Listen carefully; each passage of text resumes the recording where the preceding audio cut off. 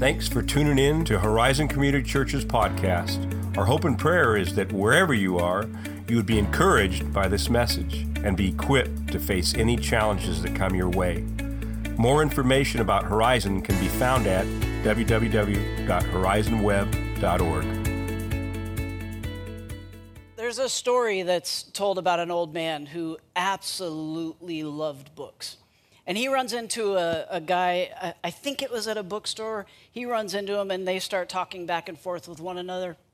The one man says, "Oh man, I just threw away a Bible." And he goes, "Threw away a Bible?" He goes, "Yeah, it was so old. It was printed by some guy named Gutenberg." And the guy goes, "Oh, Gutenberg?" He goes, "Yeah, I think that was the name." He said, "One of those Bibles just sold for $2 million. Didn't faze the man at all. He said, "My Bible wouldn't even have gotten in $1. Some guy named Luther had scribbled all over it in German." Whether we realize it or not, that's us. We have the words of Christ, the words of Jesus scribbled all over us. You and I may devalue ourselves. We may consider ourselves not worthy at times. But what makes us valuable is our relationship with Christ. His love for us is far greater than the love that you and I could ever show, not only to ourselves, but to anybody else. And our scripture this morning, I think it gives us an idea on how important we are to him and how important he is to us and what those implications are. It's my hope that when we walk out of here today, that we understand how deeply you and I are loved, how deeply you and I have been chosen, and what that means to be a royal servant and what it means to be holy. So if you have your Bibles today, I would love for you to open them up to 1 Peter chapter 2. If you get to the book of Revelation, you've flipped too far. If you see the book of Hebrews, you're not quite far enough. So it's somewhere smack in the middle there. You can also follow along on your phones. You can follow along on your tablets. You can follow along on the screen. At the beginning of this chapter, Peter is talking about the brokenness of people, the suffering of people. And the truth is that's a reality for every single one of us at one point or another. And then in verse 9, he makes this, this transition. And I want you to pay special attention to those first two words. It's "but you." And I made that on purpose because I don't think ever in the life of my church have we said BIS, I think is what Kevin called it, "but in seats," and "chili" in one sentence. I can get away with a lot more here than I can at Horizon or at Family Life. That's a big but.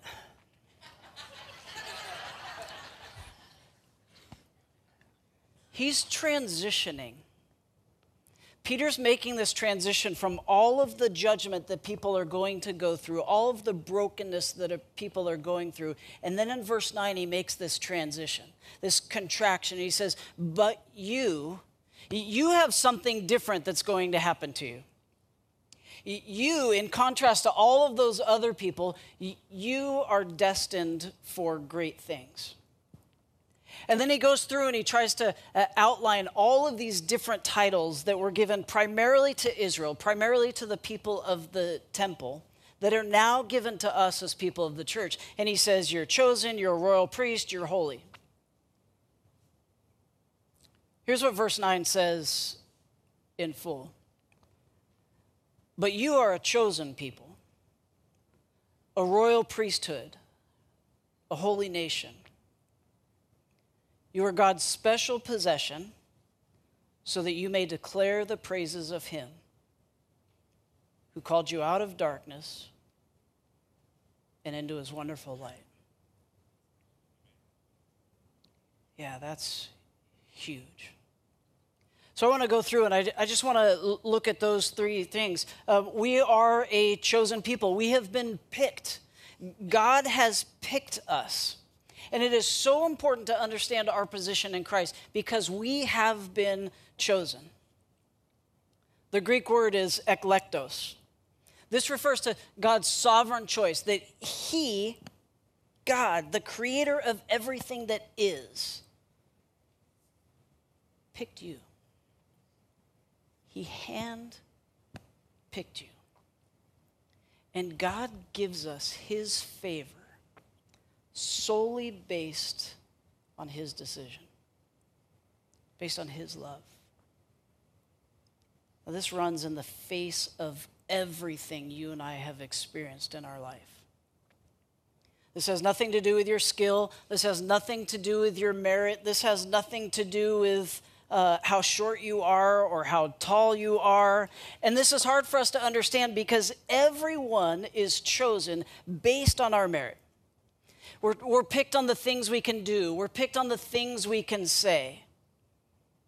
Elections, draft picks, Grammys, promotions, school plays, on and on and on. I love to coach soccer. I think that's where Kevin and I hit it off, was talking about soccer. And one of the things I hate to do, and I still do it, is pick two captains and I say, okay, go ahead and pick your teams.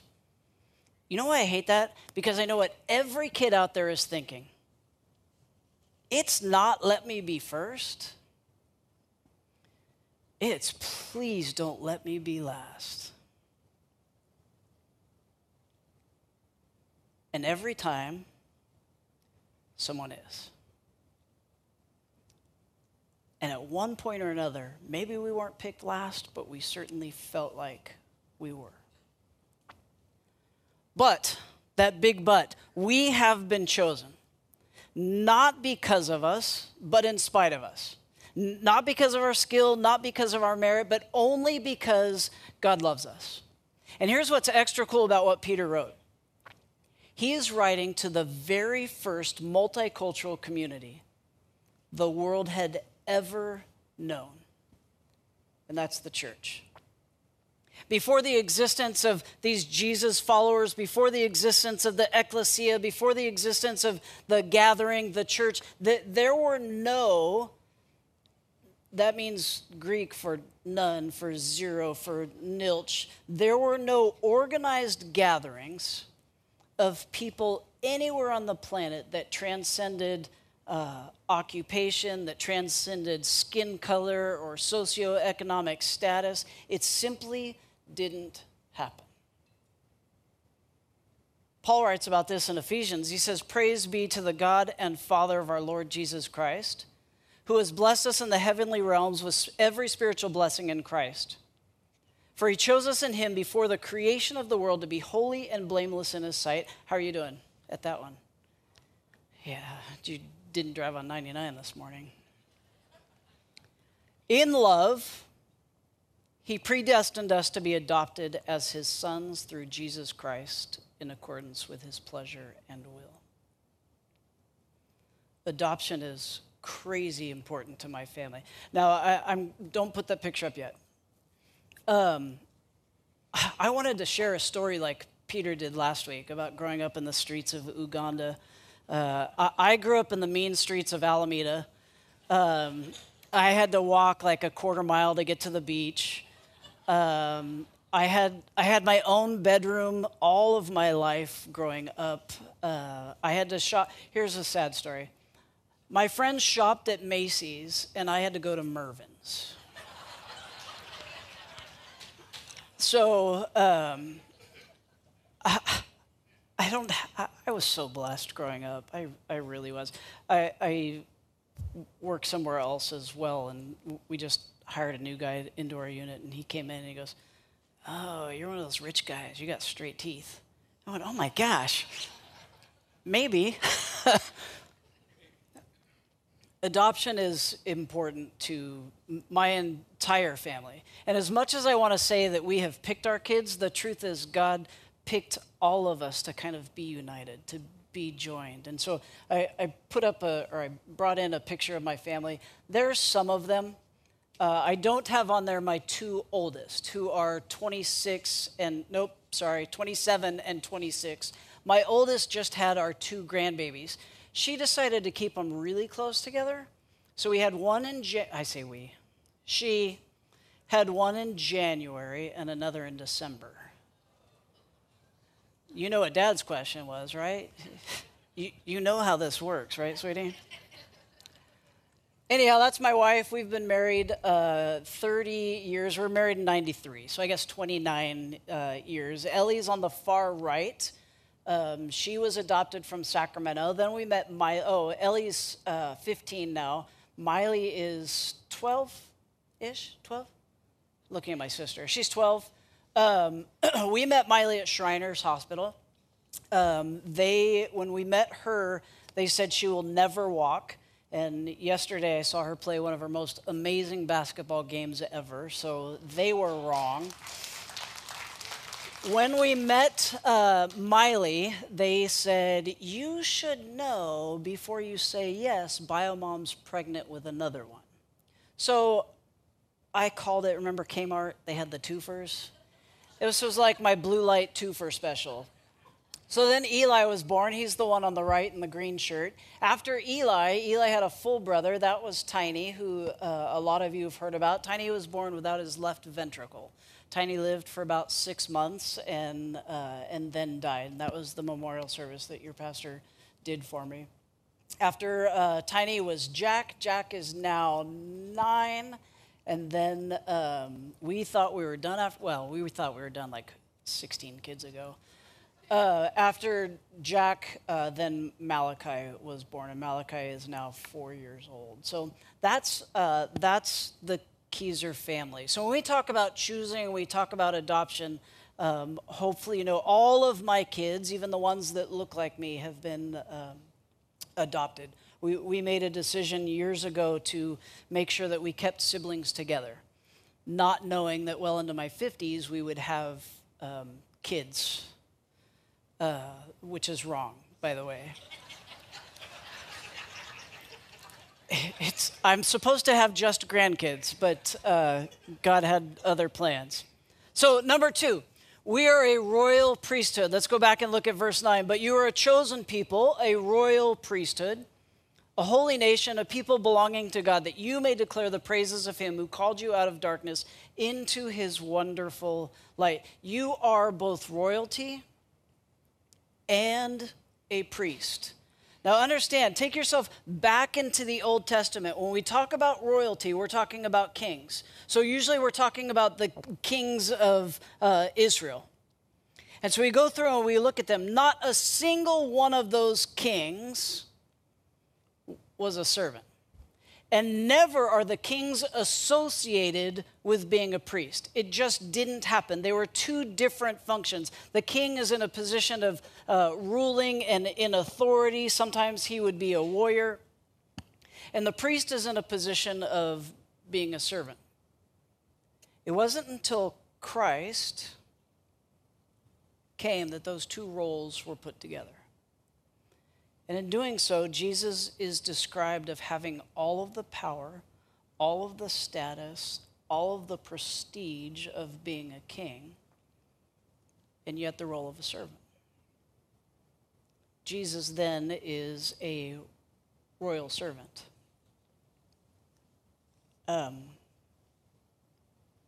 Men, may I speak to you just very briefly? Our relationships with our spouses, girlfriends, moms, sisters, daughters would be so much better if we would treat them and remember that they are a daughter of the King.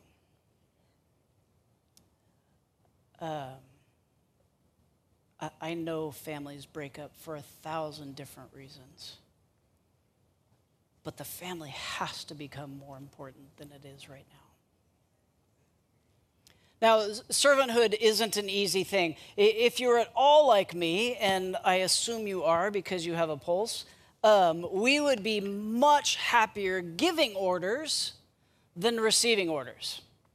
And when you begin to see yourself as a servant, one thing will happen. You will begin to see yourself doing things that other people wouldn't ever want to do. You will do the jobs that people try to avoid because, like Jesus, you know that you have all of the power and all of the status of a king, but we're supposed to be serving others.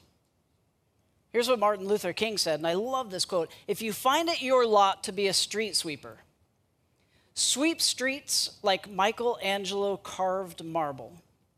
Sweep streets so well that the living, the dying, and the unborn will have to pause and say, there lived a great street sweeper. It doesn't matter what you do. I don't care what your job is. I don't care if you're still a student or not. Whatever you're doing right now, do it well because it reflects your value as a chosen and royal person. And then lastly, we are a holy nation or a holy people. Verse 9 again says, but you are a chosen people, a royal priesthood, a holy nation, a people belonging to God, that you may declare the praises of him who called you out of darkness into his wonderful light. We are a holy people. However, I am sure there are days where you don't feel holy. Imagine the obstacles on walking from New York to San Francisco. That would be right up there with miserable. I remember my dad taking an RV. He went to go to Georgia to pick up a dog. They had just gotten their RV, and I guess that's, sorry if Dad's watching this, I guess that's what old people can do. He called me on, let's just say Monday, Tuesday, Wednesday, and he says, son, we're still in Texas. We're still in Texas. We're still in Texas. So imagine walking. That'd be horrible. Over the mountains, through the woods. I won't go there. Through the desert. One guy did this. And here's what he said. The thing that came closest to defeating me was the sand in my shoes. Jesus said in Matthew 5:21, you have heard that it was said to the people long ago, do not murder, and anyone who murders will be subject to judgment. But I tell you that anyone who is angry with his brother will be subject to judgment. Sand is a crazy small thing. And yet it became this huge hindrance in this guy's walk. And the same thing is true with us. Sometimes it's the small things that trip us up. Sometimes it's the small things that make us not holy. We don't, most of us don't condone murder. But if you have driven on Highway 99, I don't care which direction. In the morning, every single one of you has been angry. We can justify it as righteous anger. I don't see that excuse in what Jesus said. I tell you that anyone who's angry with his brother will be subject to judgment. Let's look at another one. Matthew 5:27-28. You've heard it was said, do not commit adultery. But I tell you that anyone who looks at a woman lustfully has already, and let me just toss in there, we'll call it the Rick's version. But I tell you that anyone who looks at a woman or a man lustfully has already committed adultery with her or him in his heart. And I throw that up there because, men, have you seen The Rock?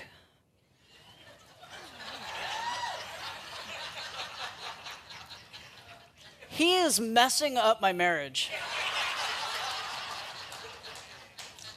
I had this long before he did. So it goes both ways. But where does that verse put most of us? I would suggest we probably don't want to answer. Even though we have sinned, whether it's small or large, we are called to be holy. We are called to be a holy people. We are called to be a holy nation. So I had to ask, well, when do I feel most holy? When do I feel like I am closest to God? At what place or what situation? I will tell you, I feel most holy when I am worshiping. And that comes through singing songs, that comes through serving, that comes through preaching, that comes through studying, that comes through all sorts of different times. But I am closest to God when I am focused on God. And I would like to say that you and I need more time focusing on God. It has to be more purposeful. And the more we focus on Him, the less likely we are to sin, small or large. And the truth is, we need Him and we need holiness that comes from being with Him. There was an artist by the name of James Whistler. James Whistler was not shy about how good of an artist he was. Well, at one point, the mailman had to come over and say, hey, all of those blank canvases that you ordered have been lost. So he was asked if the canvases were of any great value. His answer was, no, not yet. If you don't feel valuable, I want you to know that that's just a feeling. Because the truth is, you are. Henry Nouwen says it this way. He says, we are not what we do or what people say about us, and we are not what we have. We are the beloved sons and daughters of God. So I want to challenge every single one of us in this room or online. Keep growing, keep learning, keep praying, keep seeking, keep worshiping, keep serving, keep giving, because God chose you. He handpicked you. And when He handpicks us, then He invites us in. He invites us in not just to belonging, but He invites us into meaning and purpose. Can I ask you for a favor this week? Will you pray for your pastors and leaders? And add to that, will you pray for the other pastors and leaders in this community? See, God welcomes us into His family. He creates space for us to be part of something that is far greater than each of us individually, because there's something beautiful about us being united. There's something beautiful about us being together with one another. He reshapes each of our stories and creates a better future for every single one of us. That's the church. That's the power of Him choosing us, and truthfully us choosing one another and Him. I think Pastor Tim's going to come up, but if you still want to sponsor a child today, you still can. You can go to I believe it's going to be in the youth room. You can get your picture taken there. You can pull out your phone. You can text 56170, text GALT in the body of that. To those of you that have chosen, we're going to, or have already chosen to be chosen, we're going to bring these boards down, and you'll be able to pick your children up. However, I said I was going to say this. We're going to do it like a wedding. We're going to dismiss you row by row to come up. If you see anybody else in a sexy bright orange shirt, they're going to bring you up to the board and help you out with that. But thank you so much for choosing a kid. Let me pray for you, and then we'll let Pastor Tim go. Father, we thank you so much for this day. Lord, I thank you that you have allowed us to be a part of what you're doing. God, be with the kids that have picked us. Father, for those that haven't yet said they wanted to be chosen, I pray that you would prompt their hearts to do just that. Father, I thank you again for this church. I thank you for our churches, and I thank you for this community that is so blessed with so many good places to worship you. In Jesus' name, everybody said, amen.